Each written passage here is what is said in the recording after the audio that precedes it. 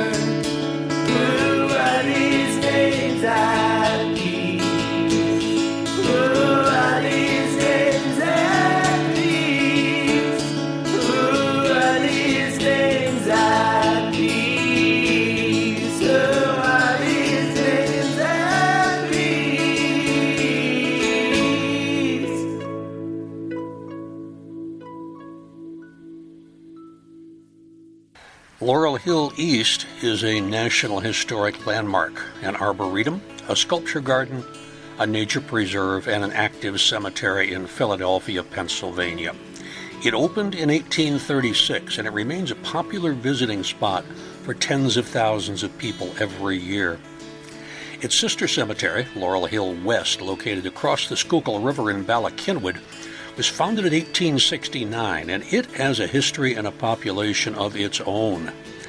I am Joe Lex, retired professor of emergency medicine at Temple University in Philadelphia, volunteer tour guide at Laurel Hill East and Laurel Hill West, and volunteer podcaster. Today, I am going to talk about timekeeping in Philadelphia, from sundials and hourglasses to the clock in Independence Hall. Philadelphia has had skilled clock and watchmakers since colonial times. Henry Voigt built a special clock for Thomas Jefferson that he used for his astronomical experiments until the day that he died. You can see clocks by Voigt both at Monticello and in the U.S. Senate.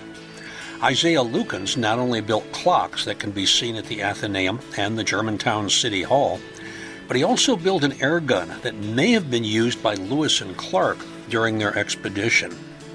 And Henry Sabert took the money left him by his father Adam and had a clock and a bell built for Independence Hall for the 1876 centennial celebration. Almost 150 years later, they still stand. And as usual, I bit off more than I can chew, so I will not have time to talk about railroad watches, Bailey Banks and Biddle, the clocks in City Hall, Matthias Baldwin, who started out as a jeweler before he started making locomotives, and I even wanted to talk about a special pocket watch left by the eccentric Hugh Craig Jr. to his beloved 1st City Troop. That means that sometime there will be a tick-tock clock and watch part 2 of All Bones Considered. But that's what you're going to hear today on this episode of All Bones Considered, Laurel Hill Stories, Tick-tock, clocks, watches, and Laurel Hill Part 1.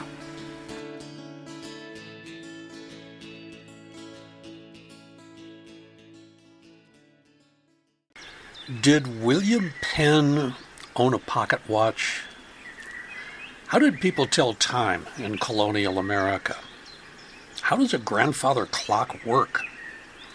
How long has there been a clock on Independence Hall? Where did it come from? Those were only a few of the questions that I asked myself when I started exploring this topic of clockmakers and watchmakers in Philadelphia who are interred at Laurel Hill.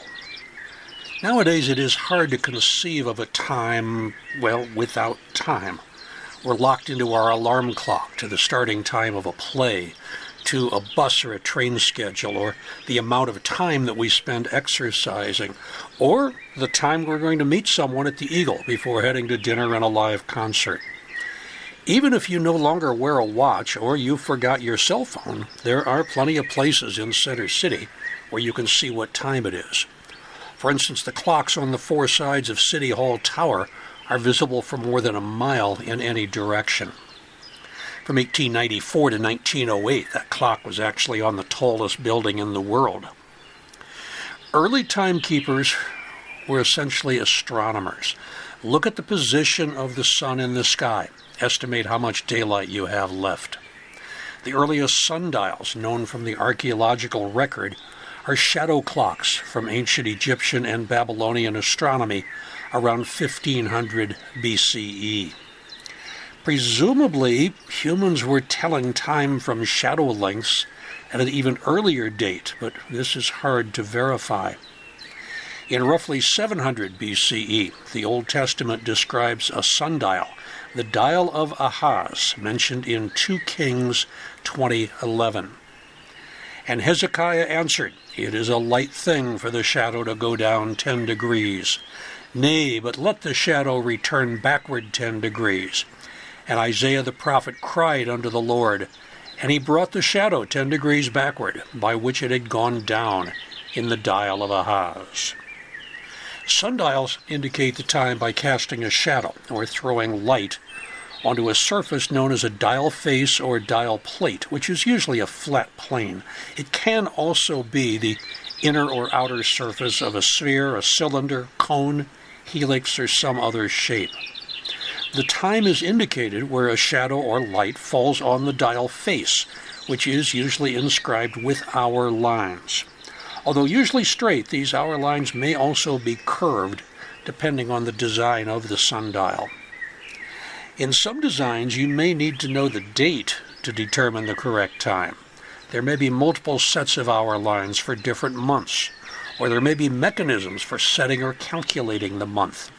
If the dial face offers other data, such as the horizon, the equator, or the tropics, that information is called the sundial furniture.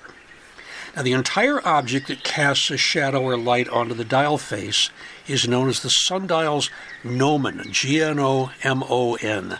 That's from the Greek. It means one that knows. However, it is usually only an edge of the gnomon that is used to determine the time. This edge is known as the sundial's style, which is usually aligned parallel to the axis of the celestial sphere, and therefore is aligned with the local geographical meridian. In some sundial designs, only a point-like feature, such as the tip of the style, is used to determine the time and date. This point-like feature is known as the sundial's nodus. And some sundials use both a style and a nodus to determine the time and the date. A sundial at a particular latitude in one hemisphere must be reversed to be used at the opposite latitude in the other hemisphere. A vertical direct south sundial in the northern hemisphere becomes a vertical direct north dial in the southern hemisphere. To position a horizontal sundial correctly, you have to find true north or south. The gnomon, set to the correct latitude, has to point to the true south in the southern hemisphere, as in the northern hemisphere it has to point to the true north. The hour numbers also run in opposite directions, so on a horizontal dial, they run counterclockwise rather than clockwise. Now, there are still many sundials in Philadelphia. There's a vertical one in Rittenhouse Square. There's a whimsical one held by the god Pan. It's near the library on the Penn campus.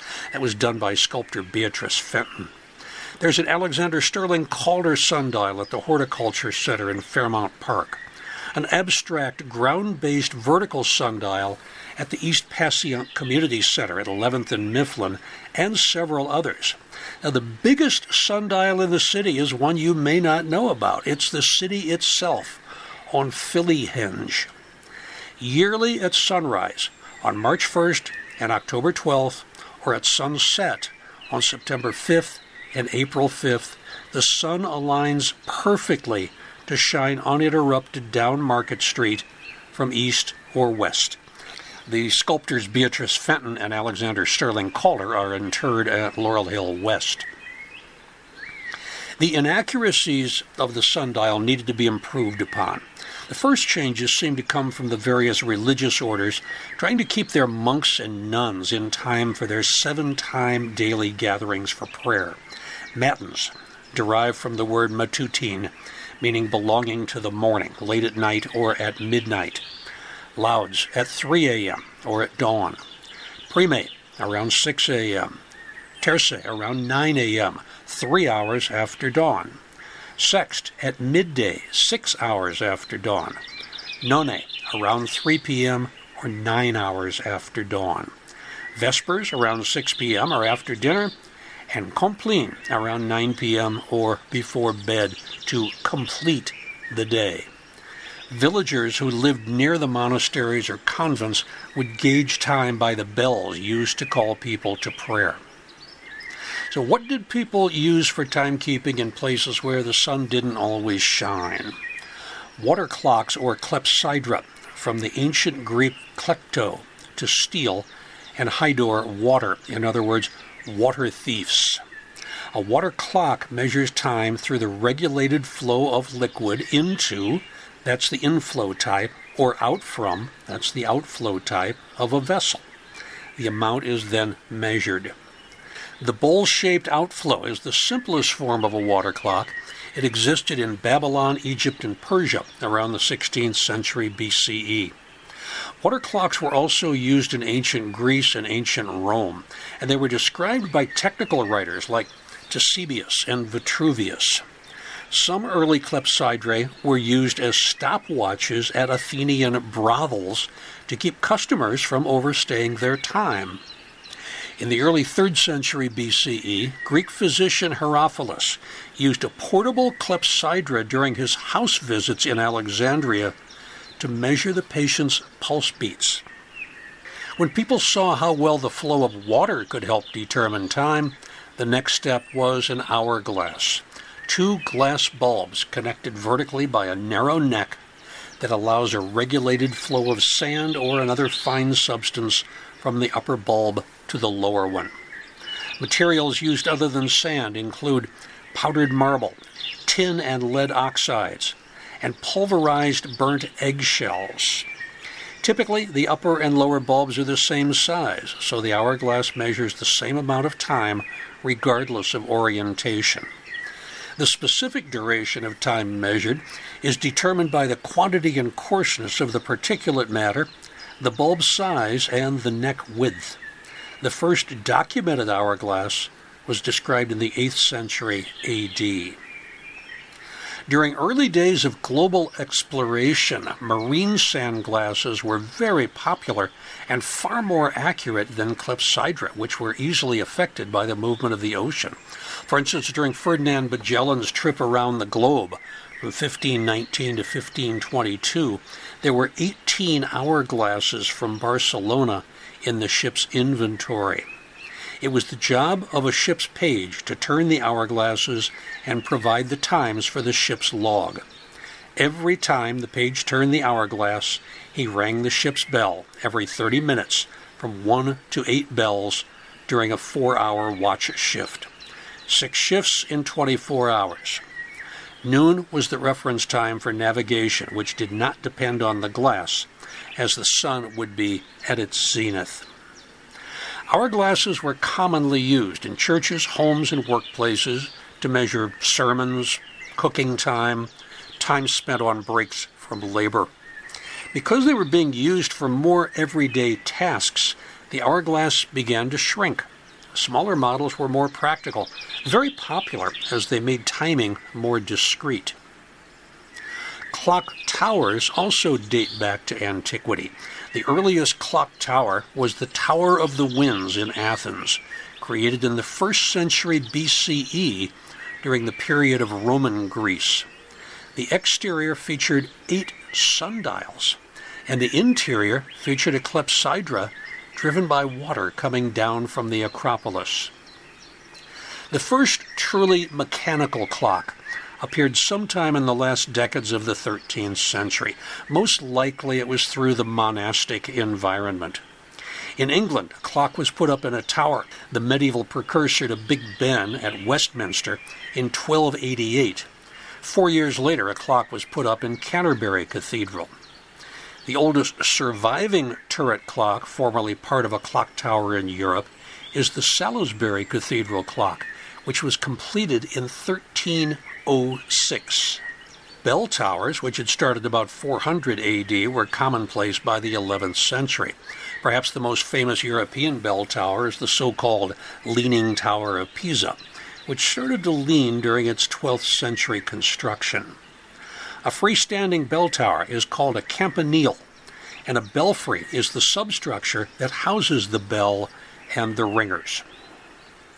In Christianity, many churches ring their church bells from bell towers at 9 a.m., noon, and 3 p.m. to summon the Christian faithful to recite the Lord's Prayer. Other Catholic Christian churches ring their bells at 6 a.m., noon, and 6 p.m. to call the faithful to recite the Angelus, a prayer in honor of the incarnation of God. By the mid-14th century, most towns had at least one clock, which allowed people to regulate working hours and allowed craftsmen to charge by the hour. The tower clock in the church or town hall was made possible by the invention of escapement and the verge and foliot mechanism. An escapement is a mechanical linkage in a clock that gives impulses to the timekeeping element and periodically releases the gear train to move forward, advancing the clock's hands. The impulse action transferred energy to the clock's timekeeping element, initially a foliot or balance wheel, to replace the energy lost to friction during its cycle and keep the timekeeper oscillating. The escapement was driven by force from a suspended weight transmitted through the timepiece's gear train. Each swing of the balance wheel released a tooth of the escapement's escape wheel, which allowed the clock's gear train to advance or escape by a fixed amount. This regular periodic advancement moved the clock's hands forward at a steady rate. At the same time, the tooth gave the timekeeping element a push before another tooth caught on the escapement's pallet, returning the escapement to its locked state. The sudden stopping of the escapement's tooth is what generates the characteristic ticking sound heard in operating mechanical clocks and watches. Now, it was this verge and foliot mechanism that kept tower clocks ticking for the next 300 years. Another advancement was an invention by Peter Henlein, a German locksmith from Nuremberg, sometime between 1500 and 1510. Henlein created spring-powered clocks. Replacing the heavy drive weights resulted in smaller and more portable clocks and watches. Henlein nicknamed his clocks Nuremberg eggs. Although they slowed down as the mainspring unwound, they were popular among wealthy individuals because of their size and because they could be placed on a shelf or a table instead of hung from a wall. These were the first portable timepieces, but they only had hour hands. Clocks had no glass protection during this time. That didn't happen until the 17th century. Still, Henlein's advances in design were precursors to truly accurate timekeeping. Galileo was the first person to describe a pendulum clock, but he was almost blind when he described it to his son around 1640, and both he and his son died before they could build the first pendulum clock. That honor goes to Dutch physicist, mathematician, engineer, astronomer, and inventor Christian Huygens in 1656. The introduction of the pendulum increased the accuracy of clocks enormously, cutting the margin of error from 15 minutes today to a mere 15 seconds per day. The initial pendulum swing was 80 to 100 degrees, but the invention of an anchor escapement by Robert Hooke in the late 1850s allowed reduction of the swing to 4 to 6 degrees. The narrow pendulum swing allowed the clock's case to accommodate longer, slower pendulums, which needed less power and caused less wear on the movement. It was determined that a pendulum roughly 1 meter long had a period of 1 second. Now, some tower clocks, like Big Ben, or for that matter the clock on Independence Hall, use a 2-second pendulum, which is 4 meters long. Long, narrow cases, usually 6 to 10 feet tall, were built around these inner workings and were usually just wide enough to contain the swinging pendulum and the weight suspended by either cables or chains hidden behind a waste door. One winding would last for 8 days. Increasing accuracy allowed a minute hand to be added to the clock faces beginning around 1690. The faces were behind a hood door. It was in the early 1800s that clockmakers started making the transition from Roman numerals to Arabic numerals. The term grandfather's clock, so familiar today, did not actually become popular until the publication of a song by that name in 1876. It was written by American composer Henry Clay Work, who had also written Marching Through Georgia.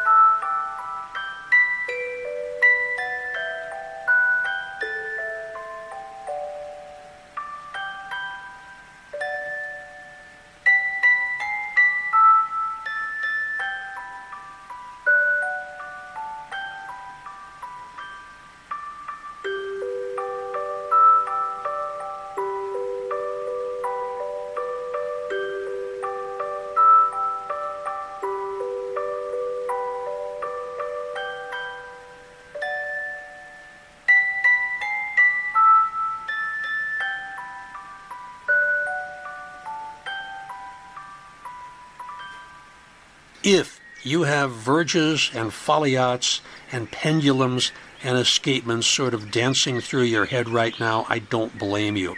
If you are in a place and a time where it is convenient, stop the podcast, go to YouTube. There are several excellent instructional films on how all of these elements work together. And when you're finished, come back and I will talk about some of the first clocks in colonial Philadelphia.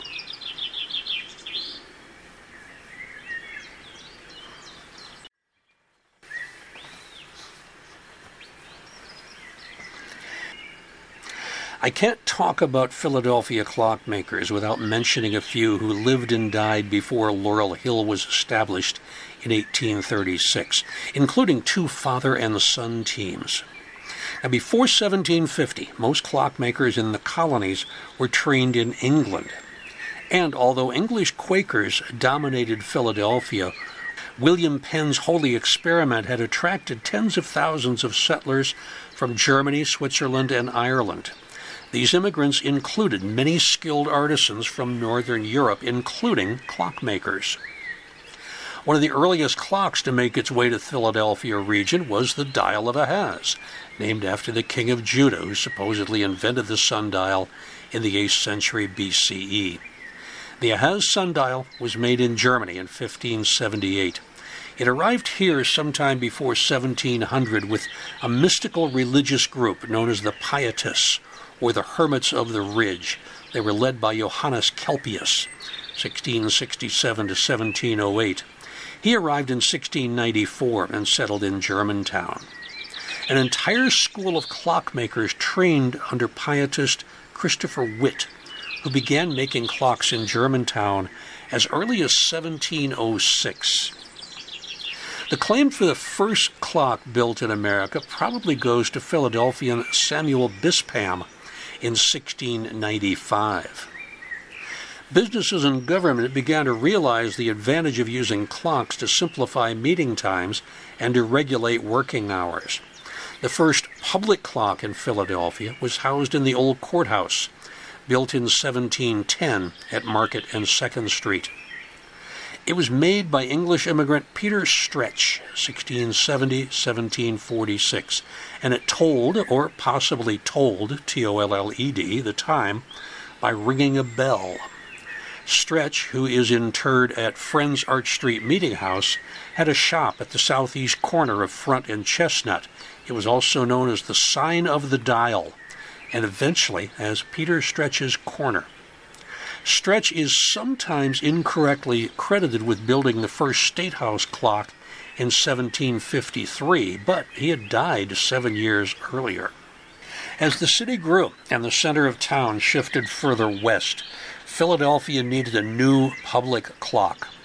According to legend, Benjamin Franklin asked his friend Edward Duffield, 1720 to 1803, to make a clock for public display. Franklin was owner of one of the rare and coveted pocket watches in the colonies. It was probably just a little smaller than a hockey puck. But he grew tired of being constantly stopped by workmen in the street wishing to know the time. Duffield built the clock. He hung it outside his shop at 2nd and Arch Street from the 1740s until the Revolutionary War. In 1753, a new public clock was installed at the Pennsylvania State House. It was at the east and the west gable ends. It was constructed by Peter Stretch's son, Thomas Stretch, 1697 to 1765. He's also interred at Friends Arch Street Meeting House. Thomas had moved his father's business to 2nd and Chestnut. Thomas was one of the founders of the legendary State in Schuylkill Fishing Club, the oldest continuous sporting club in the world, and home of the infamous Fish House Punch. When David Rittenhouse moved from Germantown to Philadelphia in 1770, clockmaking continued to be his chief source of income. Rittenhouse made approximately 75 clocks in his lifetime, and in a distinctly Pennsylvania tradition, each was unique.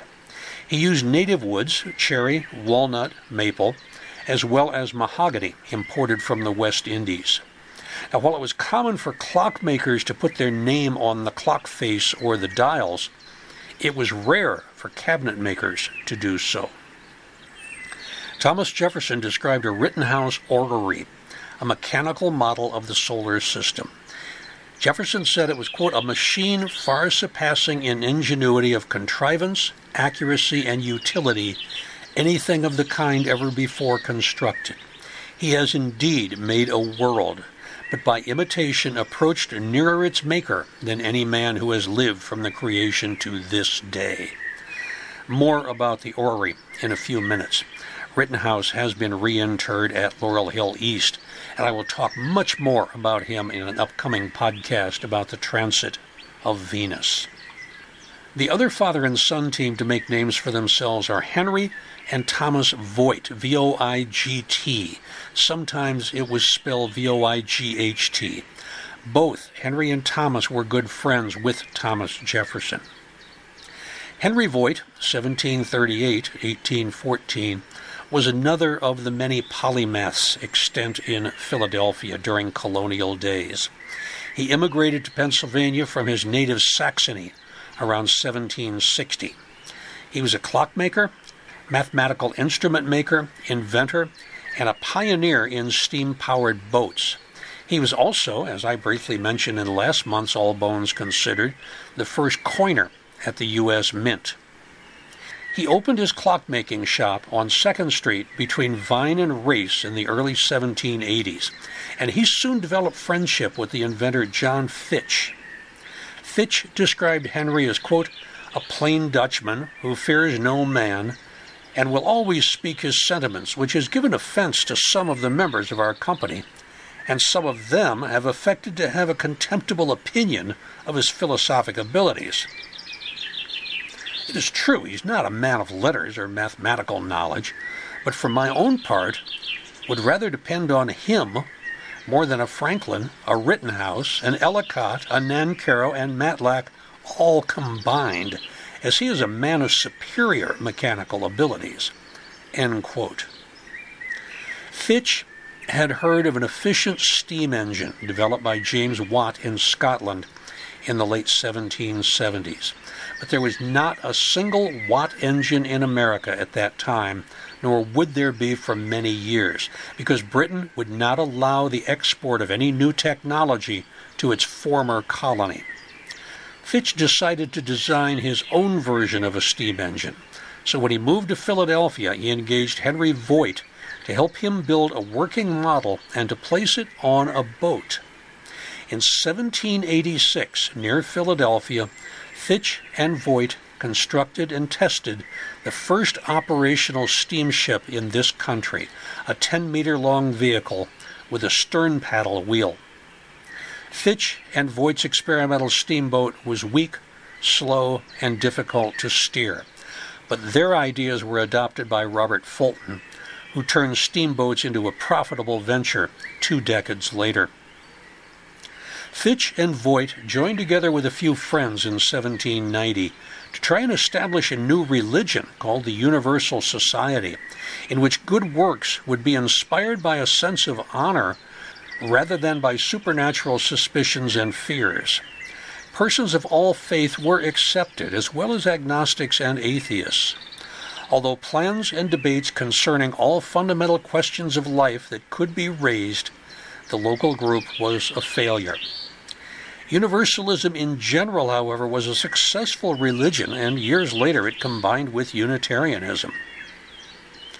In a letter to George Washington, dated 26 February 1790, Fitch and Voigt both applied for jobs in the new United States Mint. Voigt described himself as, quote, "in his younger years worked in a mint in Germany, and is fully acquainted with every process relative to coinage. That we are capable of the task, and that our best endeavors will be exerted to give you and our country satisfaction. Should your Excellency be satisfied that the sacrifices which we have made will recommend us to the patronage of yourself and country, and would give us an appointment to superintend said business, your petitioners, as in duty bound, shall ever pray." End quote. Voigt claimed that because of his prior experience at the Mint in Saxony, he was perfectly acquainted with all machinery and processing of coining, and even capable of making the necessary instruments himself.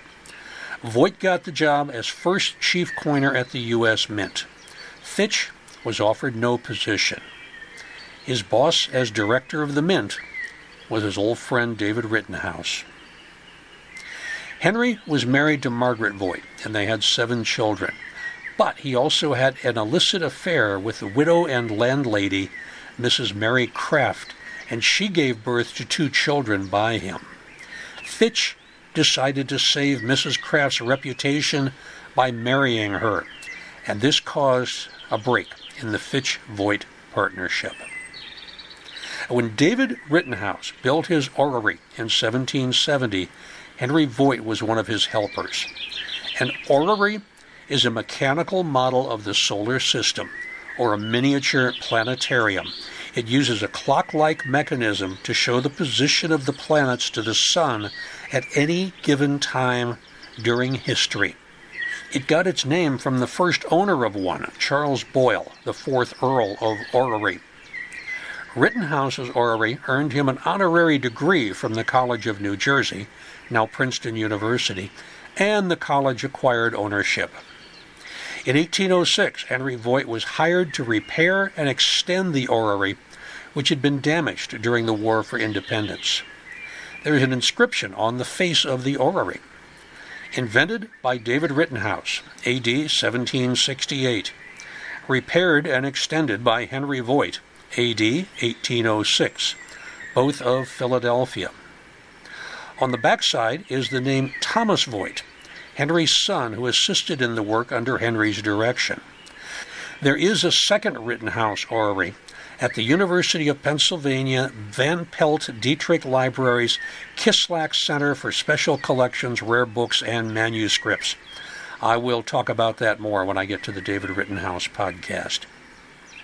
Now, at the time of the Louisiana Purchase in 1803, Surveyor General Isaac Briggs asked Andrew Ellicott for his transit and equal altitude instrument, in other words, a theodolite. I talked about theodolite when I talked about Ferdinand Hassler. They were going to use it to survey the 828,000 square miles of newly acquired territory.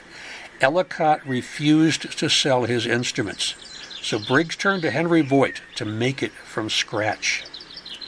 Briggs used the Voigt theodolite in 1804 to establish a prime meridian for the United States running through Washington, D.C., and then he took it with him to the new territory. This theodolite has the inscription, Henry Voigt, Philadelphia. It is now in the collection of the Smithsonian National Museum of American History. Henry Voigt's skills as a clock and watchmaker were highly sought by Thomas Jefferson, and the two exchanged many letters until Henry's death in 1814.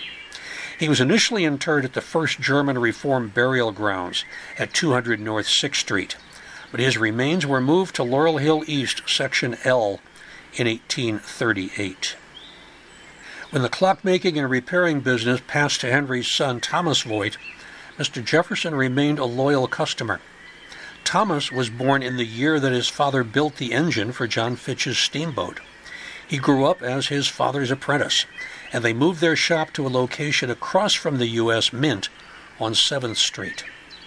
Thomas married Maria Kessler, who was a granddaughter of German immigrants Mary Richauer and Leonard Kessler, daughter of Michael Kessler, and niece of naval historian John Kessler. In 1778, Thomas Jefferson began looking for an accurate timepiece that he could use in his astronomical observations. But his search was delayed by the Revolutionary War and 8 years as Secretary of State, 4 years as Vice President, and then 8 years as President of the United States. When he got back on track in his timekeeping quest, he asked the second director of the U.S. Mint at Philadelphia, Robert Patterson, for a recommendation. Patterson recommended Thomas Voigt, and Jefferson was delighted with his choice, as he fondly remembered the years he had trusted Thomas's father with his timepieces. Jefferson ordered a tall case clock with advanced timekeeping precision that would support his study of lunar and solar cycles. Thomas Voigt completed Jefferson's astronomical case clock in 1812, but because of the War of 1812, he was unable to deliver the finished clock to Monticello until December 1815. It was 94 inches tall, 18 inches wide, and 11 inches deep. There was no striking mechanism, and its single pendulum and single weight construction allowed it to operate for 8 days without being rewound.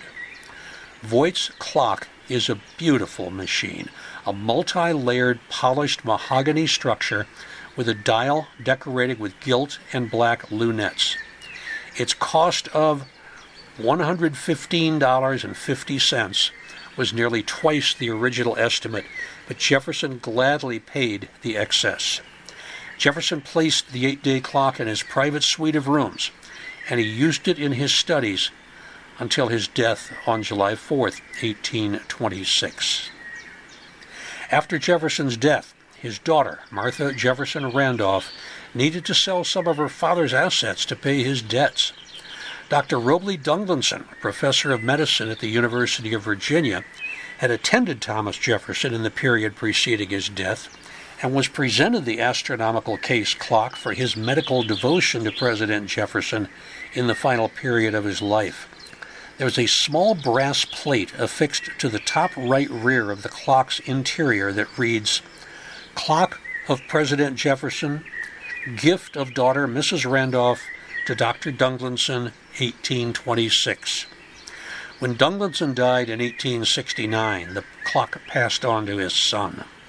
Dunglinson is buried at Laurel Hill East, Section B. I did a podcast about him a couple of years ago. This astronomical case clock remained in the Dunglinson family until 1894, when his son, William Latham Dunglinson, donated it to the Historical Society of Pennsylvania. In 1999, the Thomas Jefferson Foundation purchased the clock from the Historical Society for an undisclosed sum and returned it to President Jefferson's study at Monticello, where you can see it today. In 1815, the U.S. Senate placed an order with Thomas for a clock for its chambers. The next year, Voigt delivered the clock to the U.S. Senate, which was operating in temporary quarters while the U.S. Capitol was being rebuilt from the damage incurred during the War of 1812. The clock's front has a beautiful carving of a shield with 17 stars and 17 stripes, so it picked up the nickname the Ohio clock. Ohio was admitted to the Union as the 17th state in 1803. When the Capitol was restored in 1819, the Voigt clock, now called the Ohio clock, was positioned in the Senate chamber. Some people speculate that the choice of 17 stars and stripes was because Ohio was the only state to enter the Union during the administration of Thomas Jefferson. When a new Senate chamber was constructed in 1859, the Ohio clock was placed opposite the main entrance to the new Senate chamber. You can see it there today. The clock has made news a couple of times in the last several years. Once in 1983, when there was a bomb explosion outside the Senate that shattered its glass. And again in 2013, when during a government shutdown, the person whose duty was to wind the clock was furloughed, and the clock stopped. The Ohio clock, with Thomas Voigt's name on the clock face, has stood guard in the U.S. Senate for more than 200 years. Thomas Voigt died in August of 1844. He was 57 years old. He was interred in the family plot at Laurel Hill East in Section L. His legacy lives on at Monticello and at the U.S. Capitol building whenever someone looks at one of his clocks to determine the time.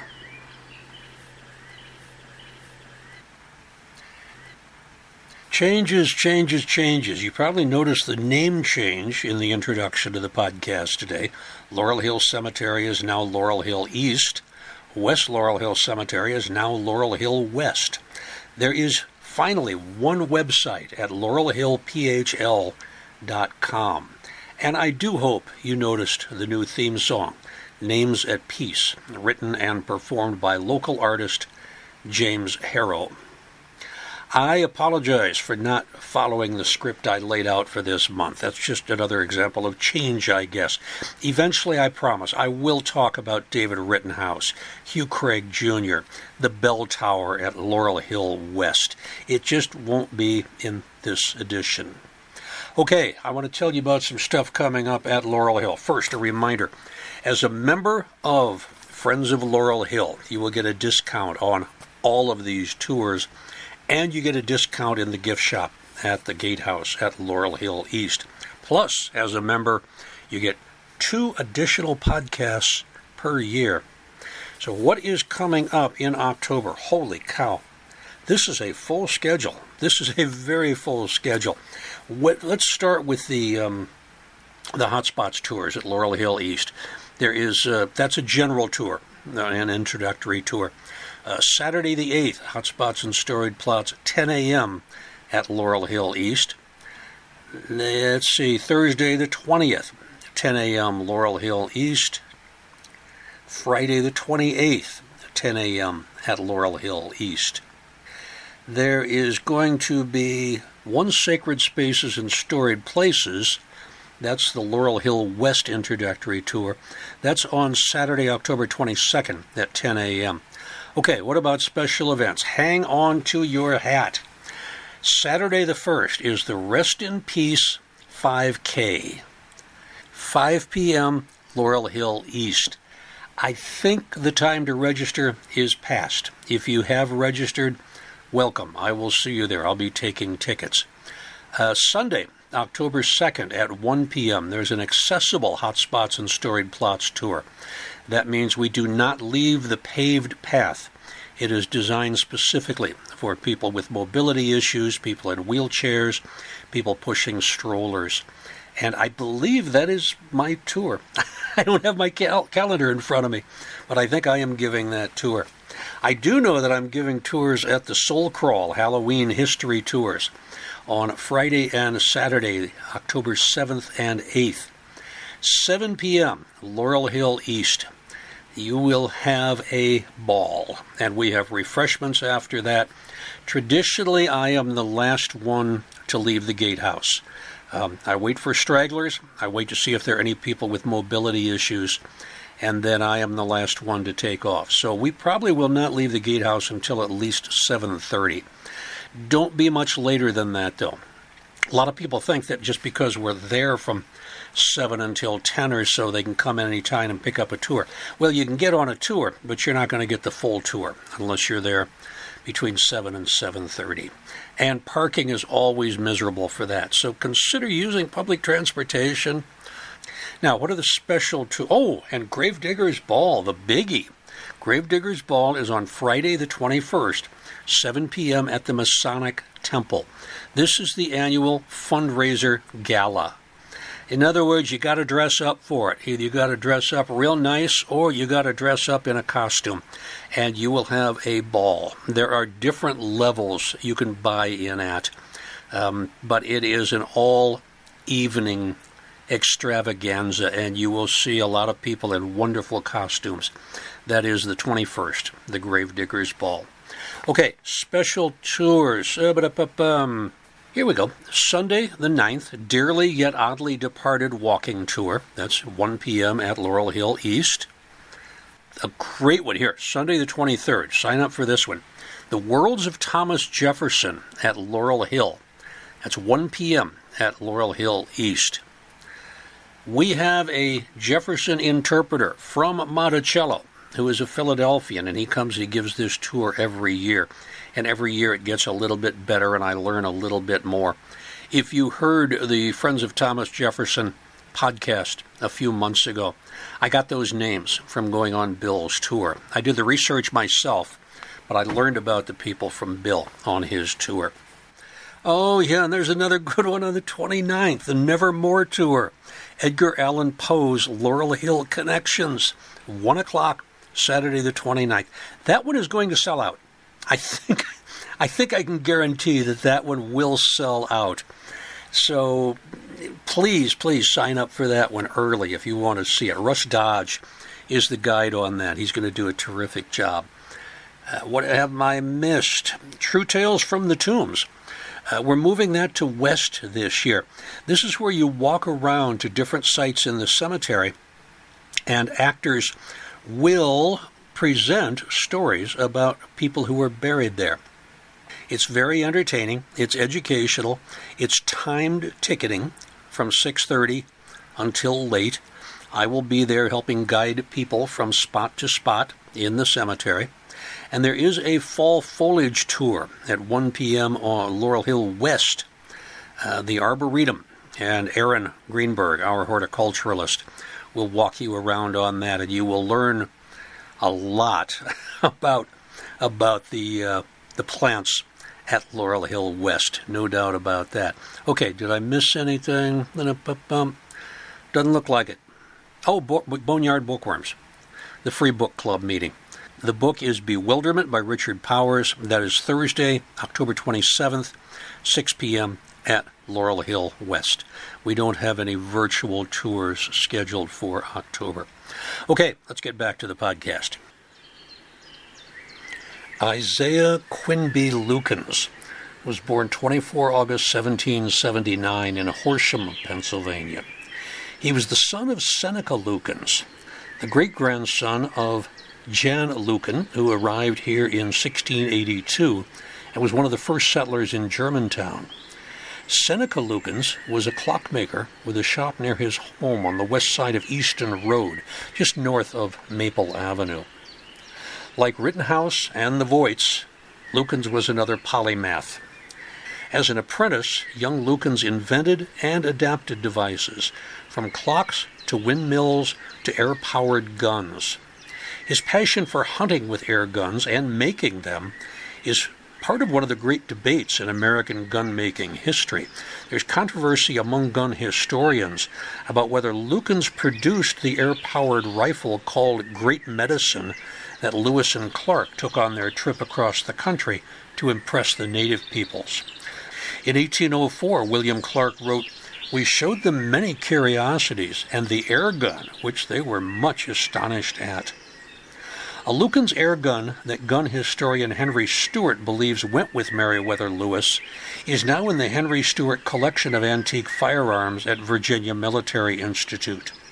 The Pentagon, however, has another air gun in its collection, a Giardini, that is also said to be from the expedition.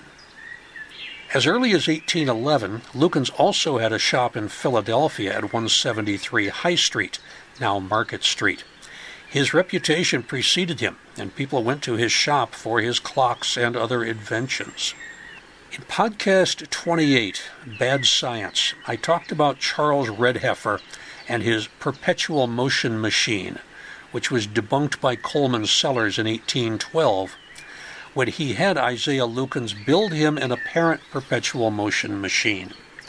Rubens Peale, George Sellers' uncle and son of Charles Wilson Peale, was operating the elder Peale's museum and commissioned Lukens to create a model of Redheffer's machine. It ran with a hidden clockwork that transmitted power from outside. Old Moses, a worker at the museum, was in charge of daily winding the clockwork that ran the machine. Now, when Redheffer saw Lukens' machine, he thought that Lukens had perfected his own ideas and offered him a partnership to exhibit the device. But Lukens said it now belonged to Peale. They did not market it as a perpetual motion machine, but only as a model of one that Redheffer claimed to be in perpetual motion. The Lukens device soon became more popular, and Redheffer got upset at the loss of his business. He was actually charging a fee to let people look at his device, but just from a distance. Lukens' machine is in the collection of the Franklin Institute, of which he was a founding member in 1824. He was actually elected vice president in the first election. He was also elected as first chairman of its Committee on Science and the Arts. When given a written description of a magneto-electric machine, he built two of them. One is at the Franklin Institute. Lukens went to Europe from 1825 to 1828, trying to sell surgical instruments of his own invention and working as a clockmaker. When he returned to Philadelphia, he opened a clock shop at 305 High Street. He was almost immediately hired to make clocks for public buildings. One of Lukens' first clock commissions was for the Lawler Academy in Horsham. It was installed 1 year after the academy opened in 1811. It is a 7-day clock with a bell in the tower that rings hourly. Robert Lawler, 1740-1808, was an educator and a patriot who fought at the battles of Trenton, Princeton, and Germantown. His academy became Hatborough's Borough Hall in the 1950s and underwent restoration in 2015. Lukens' clock is still there. Isaiah Lukens may be best known for the clock he made for the Pennsylvania State House, later to be called Independence Hall in 1828. This clock had 4 copper dials, each one measuring 8 feet in diameter. It was the first 4-faced steeple clock in the tower of Independence Hall. Prior to 1824, there was really not much reverence or regard for the State House. The change in designation from State House to Independence Hall began about the time of Lafayette's visit to America. It's closely linked with the evolution of the building as a national shrine. Remember that before this, it had been used as a Chinese museum. It had been used as a place for Charles Wilson Peale to exhibit some of his findings. It was the visit of the Marquis de Lafayette to Philadelphia that awakened an interest in the building, which has persisted to this day. So in 1828, the City Council obtained plans and estimates to rebuild the wooden steeple, which had been removed in 1781. After heated discussions, William Strickland's design for the new steeple was accepted, a large bell to be cast by John Wilbank was ordered, and Isaiah Lukens was commissioned to construct a steeple clock. Work was completed on the project during the summer of 1828. Lukens was reportedly paid $5,000 for the clock. Strickland's steeple was not an exact replica of the original, but it followed the general design of its predecessor. The principal deviations were the installation of a clock in the steeple and the use of more ornamentation. Lucan's clock stayed in the Independence Hall steeple for 48 years. In the year of the centennial celebration, the Lucan's clock was replaced. You're going to hear about that in the next section on Adam and Henry Sabert.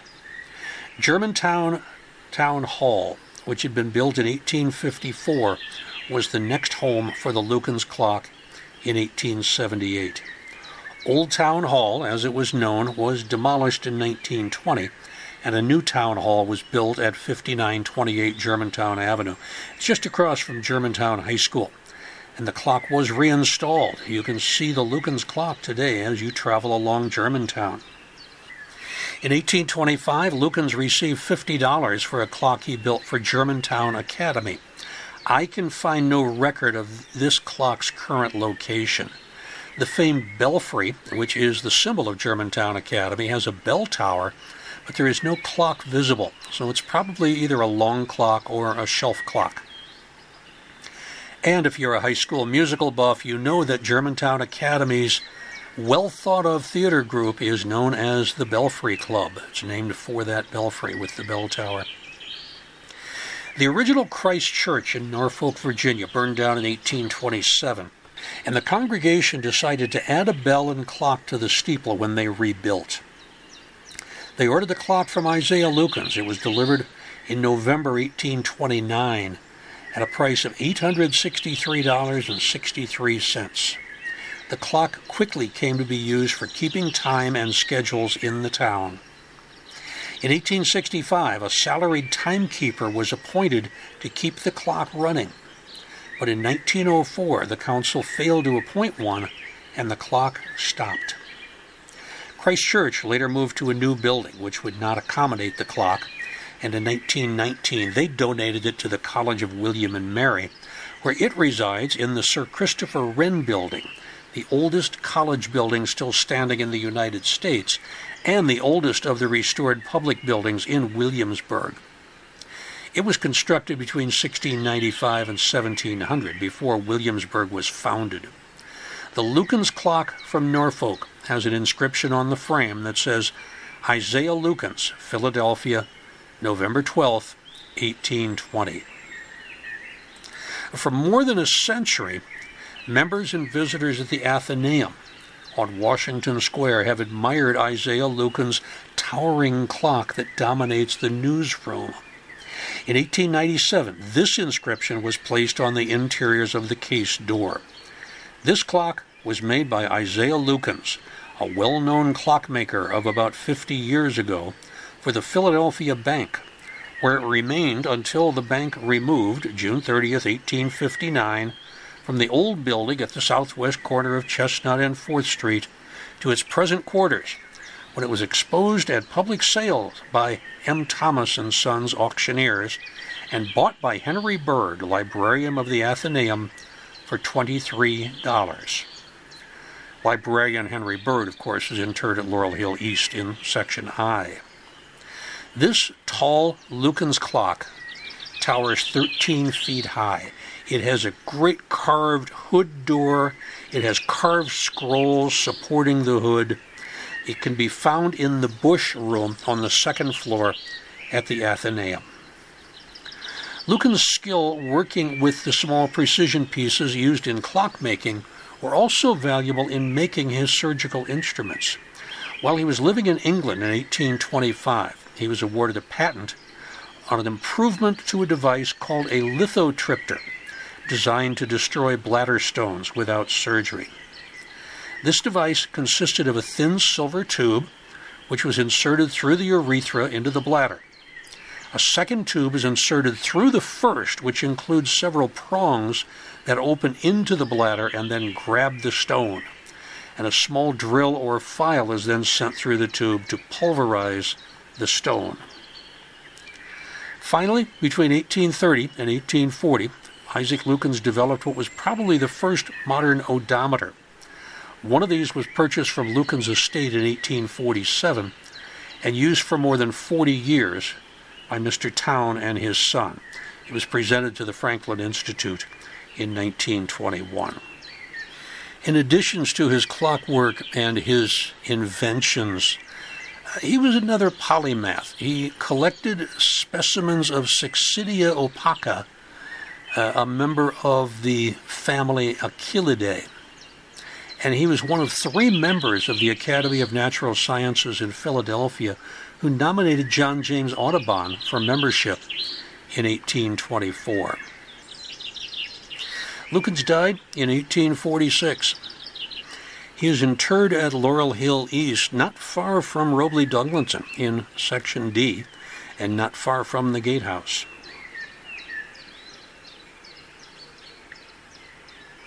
Now, so far I've talked about the 2 clockmakers associated with the bell tower and the clock at what is now Independence Hall, Thomas Stretch and Isaiah Lukens. Those clocks served the site and the city well until the 1870s. But then preparations started for the country's centennial celebration. The 3rd clock and bell, which are installed for those 1876 festivities, are still in use nearly 150 years later. And they have another strong Laurel Hill East connection, the Seybert family, Father Adam and son Henry. Adam Seybert, S-E-Y-B-E-R-T, born in 1773, received a medical degree from the University of Pennsylvania when he was 20 years old. He spent the next 4 years studying at London, Edinburgh, and Paris, where he also learned mineralogy and crystallography, which gave him a second career. He was the first American to study at Göttingen, founded in 1737 in Lower Saxony. And when he returned to Philadelphia, Adam was admitted to membership in the American Philosophical Society at age 24. Adam Seybert lived at 191 North 2nd Street. He had a laboratory just down the street at 168, and there he manufactured the nation's first mercury compounds. In 1802, he bought an apothecary shop at 114 High Street, and he was listed as druggist in the city directory until 1811. Adam was acknowledged at the time as having the finest collection of minerals in the United States. He kept them in a specially built mahogany cabinet. In 1812, the newly founded Academy of Natural Sciences of Philadelphia scraped together enough funds to make their first major purchase for their collection, Adam Seybert's mineral collection. They paid the astounding sum of $750. But that Seybert collection and the case are on display to this day. In 1809, Adam turned his attention to politics. He was elected to complete the term of Benjamin Say as a congressman in the 11th Congress. He was re-elected in the 12th, 13th, and 15th Congresses. During the War of 1812, Adam manufactured much of the potassium nitrate needed for making gunpowder for the country. He was also assigned the duty of determining what to do with the enemy flags captured in battle. In 1798, Adam Seybert married Maria Sarah Pepper, daughter of Philadelphia brewer Henry Pepper, 1739 to 1809, whose offspring were doctors and lawyers whose impact on Philadelphia was immeasurable, and who are interred all over Laurel Hill East and Laurel Hill West, more than 65 when I counted recently, including, of course, Dr. Pepper and Sergeant Pepper. Henry Pepper's gravestone is in Section L, lots 119 to 125. There's a large statue of an archangel carved by John Lackmer, hovering over the family plot. Lackmer was also the sculptor for the Patterson Lion on Millionaires Row. Laurel Hill Cemetery purchased what is now the central portion of the cemetery in 1861 from the estate of George Pepper, son of Henry. Henry was already buried there along with other family members, so Laurel Hill built its cemetery around the Pepper family plot. On 23 December 1801, Maria Pepper Seybert died giving birth to Henry Seybert, who was named for her father. Adam never remarried, and he became both father and mother to the young Henry. He took Henry with him everywhere and tried to teach him everything that he knew. He sent Henry to École des Mines in Paris, where Adam had learned so much about mineralogy. Fresh from his updated education, Henry now became the acknowledged mineral expert in the United States. And in January 1824, Henry Seybert, aged 22 years and 3 weeks, was made a member of the American Philosophical Society. After Henry read a paper on chrysoberyls at the Society, father and son sailed for Paris. Adam Seybert died in the City of Lights on 2 May 1825, and he was buried at the first garden cemetery in the world, Père Lachaise. After his father's death, Henry rapidly lost interest in minerals and crystals, although fellow scientist Thomas Green Clemson, 1807 to 1888, discovered a new species of mineral in New Jersey, which he named Seybertite. Clemson, a Philadelphian whose parents are buried at Laurel Hill East in Section G, went on to join the Confederate Army during the Civil War, and he left money in his will for the founding of the Clemson Agricultural College of South Carolina, now simply known as Clemson University. Adam had left Henry $300,000 in his will, enough so that he did not have to work for the rest of his life. Adam's death affected him greatly. He took comfort from the Bible, although he was disturbed by the passage, "It is easier for a camel to go through the eye of a needle than it is for a rich man to enter the kingdom of God." Henry consulted prelates both here and in France, but was assured that that scripture only applied to the sinful rich, and that as long as he distributed his money to the less fortunate, he would be fine. Henry never married. He had very few close friends. His best friend was Moncure Robinson, 1802 to 1891. He's interred at Laurel Hill East, Section G. They had met in Paris shortly after Adam's death and remained friends for more than half a century. But Henry never got over the death of his father. He was reluctant to leave his gravesite for long periods. He would go to Paris every few years, primarily to spend time at Père Lachaise Cemetery. It was on one of those trips that he learned about spiritualism. And when he returned to the States, he discovered the American version of the religion of modern spiritualism. By 1855, there were a purported 2 million spiritualists in America. Spiritualists believed that one's personality and power of communication are not terminated by death, but could be activated with the help of a medium. I talked about the original American mediums, Maggie Fox and her sisters, way back in podcast number 2. Henry was drawn to this philosophy, believing that it provided him with a way to talk with his dead parents. His decision to purchase a family plot at Laurel Hill East in 1851, just a few feet from Old Mortality and his pony in Section D, may have been influenced by a spiritualist. After moving among boarding houses in New York, Paris, and Philadelphia for many years, Henry finally settled in Center City, first at 11th and Chestnut, and then at 926 Walnut. In the early 1860s, Henry decided that he would donate a bell and a clock to the tower at Independence Hall, and he started a private subscription service.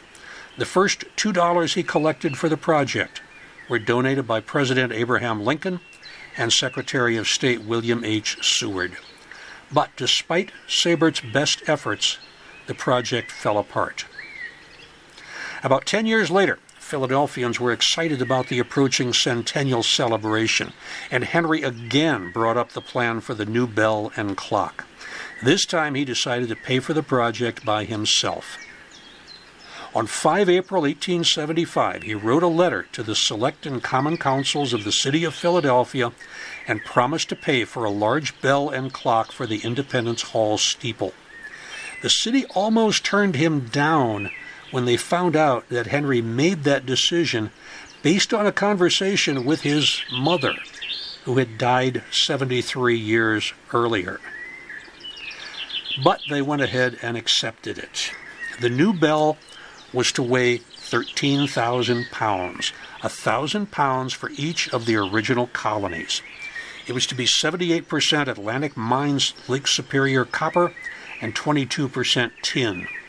Also fused in were 100 pounds of metal from each of 4 cannons, one from the American side and one from the British side that had been used at the Battle of Saratoga, and one each from the Union Army and the Confederate Army that had been used at Gettysburg. 2 biblical phrases were inscribed. From the Old Testament, "Proclaim liberty throughout all the land unto all the inhabitants thereof." From the New Testament, he chose, "Glory to God in the highest, and on earth goodwill toward men." Seybert's bell rang for the first time as the clock struck midnight leading into the 4th of July, 1876. Many years later, Philadelphia Orchestra conductor Leopold Stokowski said in an interview that the Independence Hall bell produced the most musical tone in the world. The clock that Henry Seybert ordered, which also remains in the steeple of Independence Hall until this day, is also huge. Henry consulted W.E. Harper of 407 Chestnut Street, a clockmaker and local representative for the Seth Thomas Clock Company of Thomaston, Connecticut. This company had the best reputation in the country for reliable tower clocks. Henry paid the company $6,000 over 3 installments for the largest Seth Thomas clock made in the United States up until that time. The gravity escapement clock weighs 6,000 pounds. That means the steeple in Independence Hall is holding about 10 tons of metal, more than 150 feet above the ground. For comparison, the clock at City Hall weighs 50 tons and is 362 feet above Broad and Market Streets. Independence Hall's clock has a cast iron frame. It's about 10 feet long and 8 feet wide.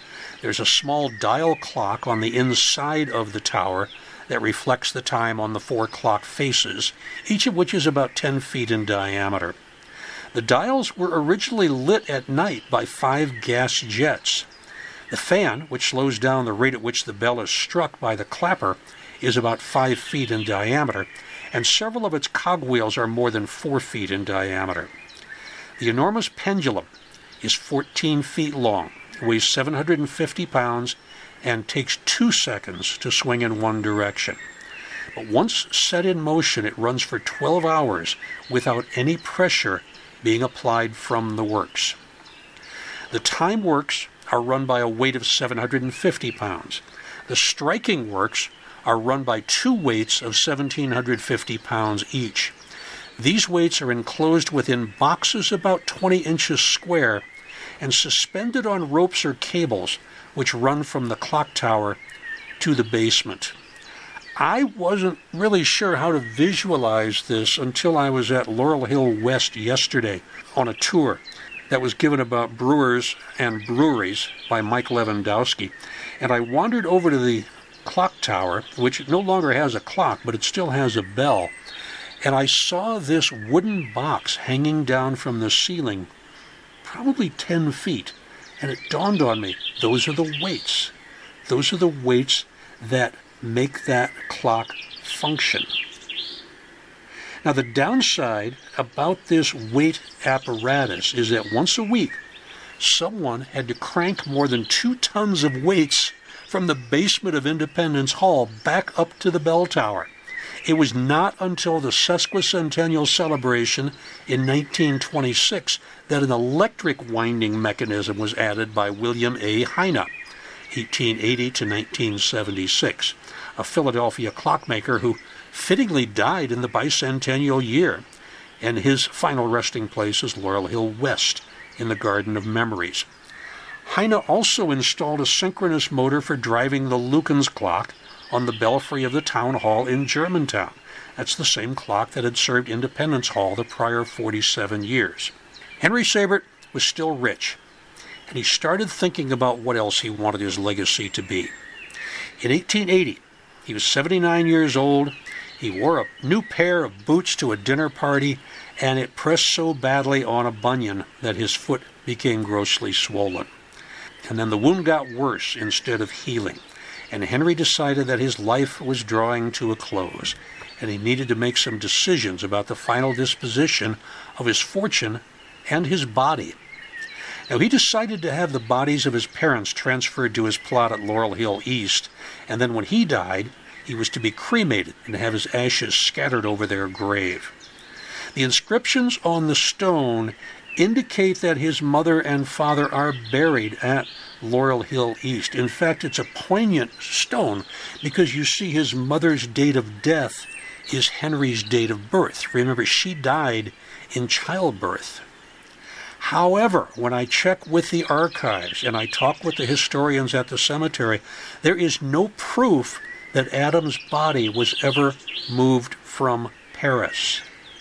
And they believe it may still be at Père Lachaise 197 years after he was buried there. However, it is being researched more than 170 years after the purchase of the plot. And one of the historians who actually speaks French will be getting in touch with Père Lachaise, trying to figure out where Adam Seybert is, whether he is still in Paris or whether he really is here at Laurel Hill. Henry was 81 years old when he died in 1883.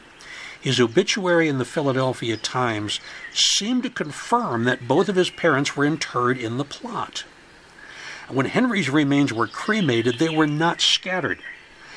Moncure Robinson, his best friend, decided they should go into a large urn, and there is an urn on top of the central monument in the plot. There are a lot of urns at Laurel Hill cemeteries. If you've been there, you know it's a common symbol in Victorian cemeteries. But as far as we know, this is the only urn in the cemetery that actually contains the ashes of the person buried there. Henry's will was dated 25 December 1882, Christmas Day, less than 3 months before his death. His cabinet of minerals went to the American Philosophical Society. His oil paintings and other art objects went to the Pennsylvania Academy of the Fine Arts, although a quick search of their online catalog does not find his name. Remember, there was no Philadelphia Art Museum back in 1882. Now, cash bequests. The largest number of cash bequests was made to Philadelphia's charitable institutions. 17 of them received $2,000 each.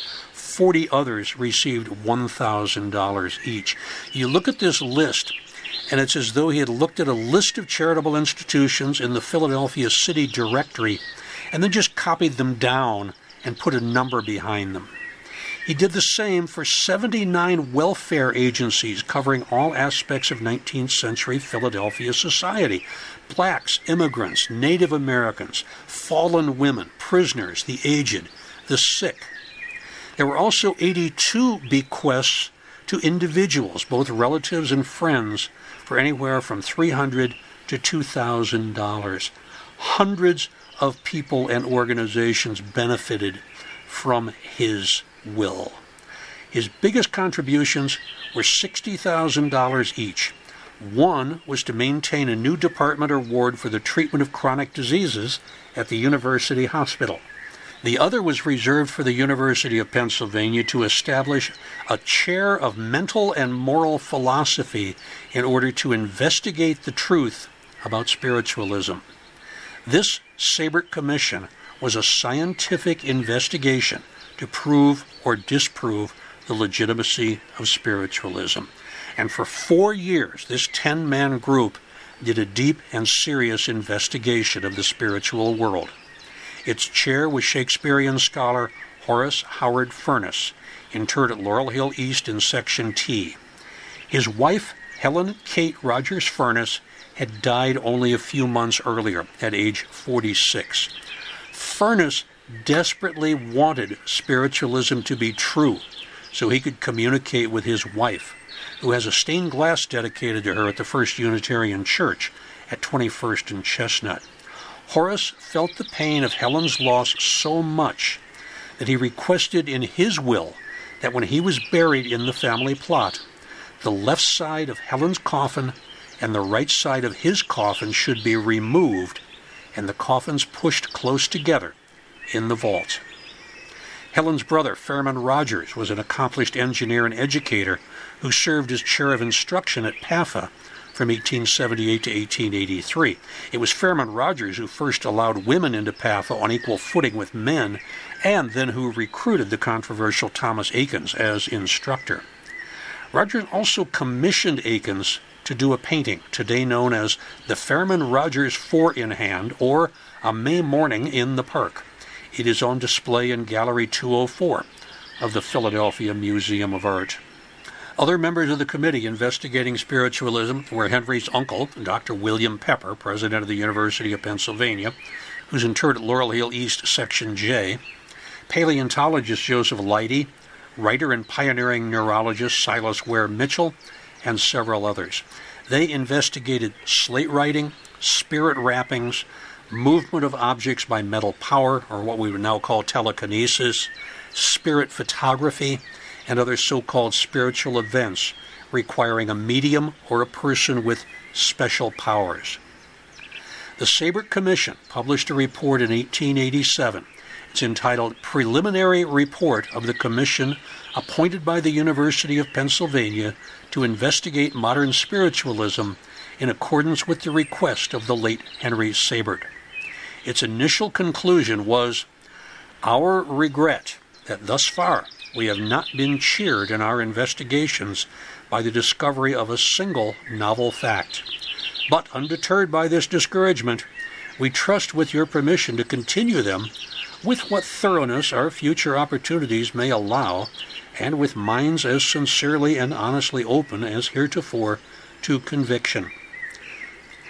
The report was published by J.B. Lippincott, Laurel Hill East, Section 9, and it was angrily denounced by spiritualists. There proved to be no sentiment for the commission to further its studies, and it quietly disbanded. You can find a PDF of the Seibert report online. I particularly recommend the part where Dr. Horace Howard Furness, great Shakespearean scholar, used a skull that had been used in productions of Hamlet that he kept on his desk. And he challenged several mediums to give him the life story of the person that skull had belonged to. They had all failed miserably, of course. This is the skull that you can see today at the Furness Shakespeare Library at the Van Pelt Dietrich Library on the Penn campus. Dr. Gary Hatfield serves as the current Adam Seibert Professor in Moral and Intellectual Philosophy at Penn.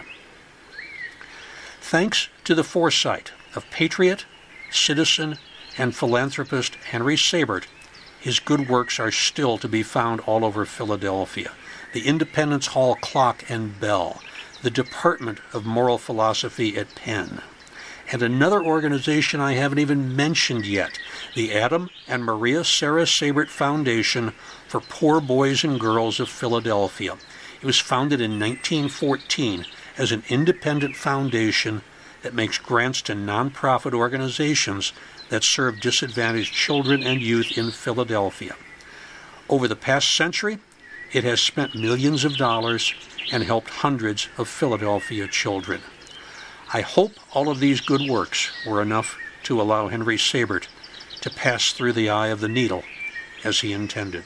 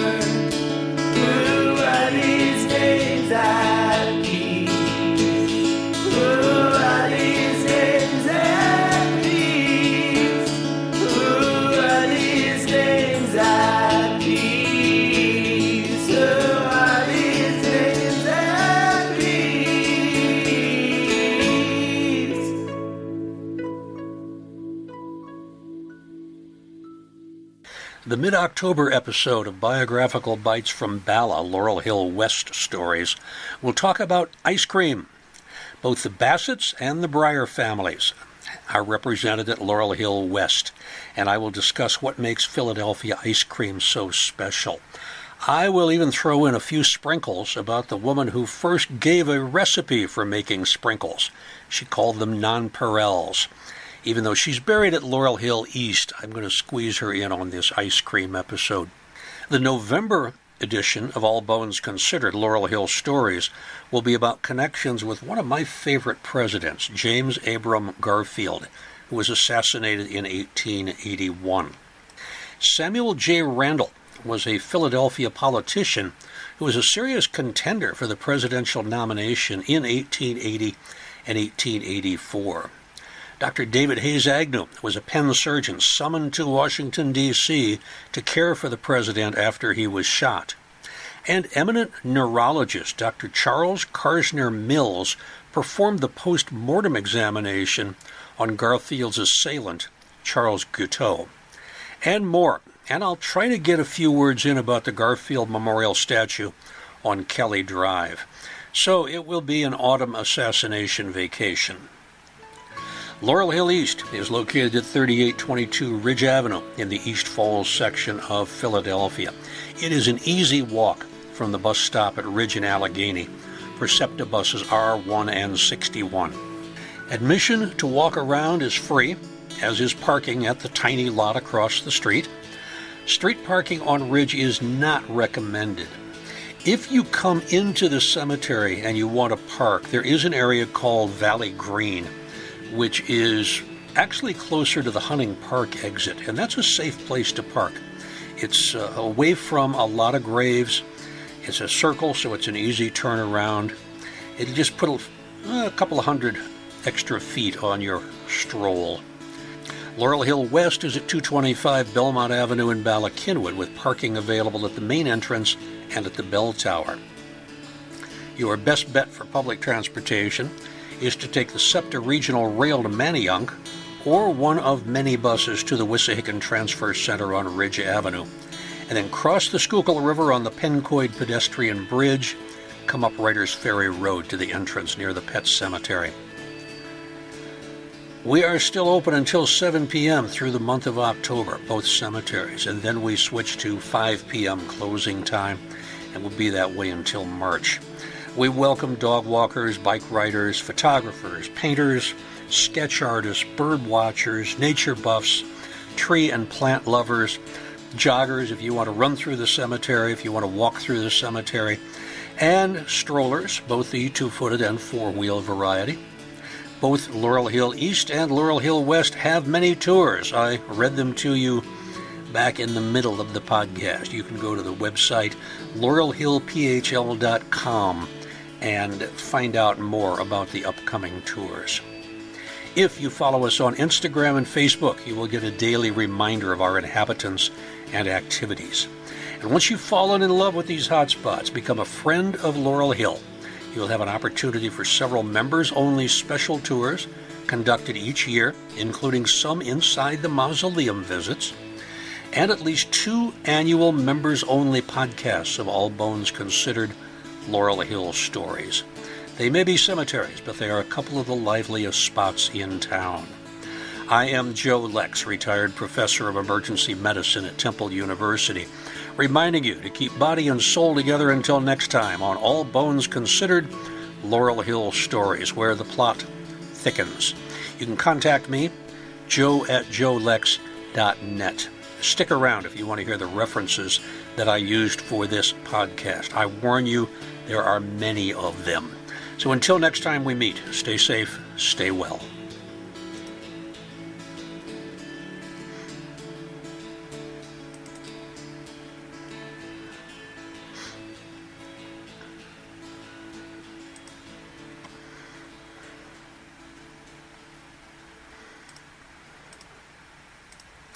There were about a half a dozen articles that I used for general information about clockmakers and watchmakers. The first is The Public Clock of the American Philosophical Society. It was written by Murphy D. Smith. That's from the Proceedings of the American Philosophical Society, September 1984, volume 128, number 3, pages 244 to 247. Colonial and Early American Watchmakers by Richard Newman. This is from the National Association of Watch and Clock Collectors Incorporated, and I found it online. It's from the December 2010 edition of Watch and Clock Bulletin, from 692 up to 706. 19th Century Clock Technology in Britain, the United States, and Switzerland by R.A. Church. That is from the Economic History Review, November 1975 news series, volume 28, number 4, pages 616 to 630. Watchmaking, a case study in enterprise and change by David S. Landis, the Business History Review, spring 1979, volume 53, number 1, pages 1 through 39. Thomas Jefferson, Clock Designer, by Silvio A. Bedini.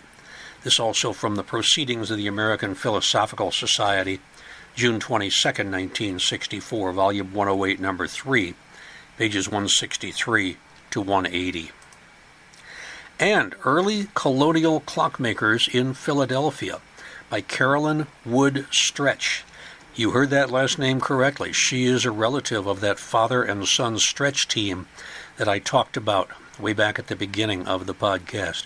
That is from the Pennsylvania Magazine of History and Biography, 1932, volume 56, number 3, pages 225 to 235. Now for Henry and Thomas Voigt, I found an article in the archives online called History Corner, Henry Voigt. It's by Silvio A. Bedini. I mentioned him before, one of his articles. And I don't know what the original site was for this. This is cached text. The researched terms that I put in were Philadelphia clockmaker Thomas Voigt, and came up with this article from 2004. At least that's when it was archived, was 2004. For information on Isaiah Lukens, there was an article about Joseph Saxton, Pennsylvania inventor and pioneer photographer, by Arthur M. Rung. I talked about Saxton back in the photography podcast. He was the first American to actually take a daguerreotype from the window of the U.S. Mint. This article is from Pennsylvania History, a journal of Mid-Atlantic Studies, July 1940, volume 7, number 3, pages 153 to 158. There's an article called The Lukens Odometer by Henry R. Towne, with an E, and Coleman Sellers, Jr. That should tell you right there that it's a really old article. It is. It's from 1921, Journal of the Franklin Institute, devoted to science and the mechanic arts, edited by R.B. Owens.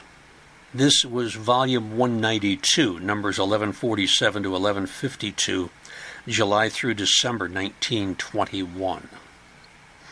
I found that online at archive.com. Then there's Sister to the Liberty Bell by Louis A. Rongioni. Source of that was Records of the American Catholic Historical Society of Philadelphia, March through December 1976, volume 87, number 1 through 4, pages 3 through 32. Elizabeth Fox's graduate thesis. It's called Like Clockwork, The Mechanical Ingenuity and Craftsmanship of Isaiah Lukens. I saw her give a virtual presentation on her thesis. It was an Athenaeum Zoom show either earlier this year or last year. Anyway, it's on YouTube. You can find Elizabeth Fox and just put Elizabeth Fox and Isaiah Lukens, and it'll give you the talk that she gave. Her thesis, was May 2016, Furman University. And for Henry Sabert, there is a magnificent article from the Pennsylvania Magazine of History and Biography. I probably got 90% of my material from this article. Henry Sabert and the Centennial Clock and Bell at Independence Hall. It's by Arthur H. Frazier. Pennsylvania Magazine of History and Biography, January 1978, Volume 102, Number 1, pages 40 through 58. Thank you very much for listening. I hope you will come back next month to hear more stories about people interred at Laurel Hill East and Laurel Hill West. Until then, this is Joe Lex. Stay safe, stay well.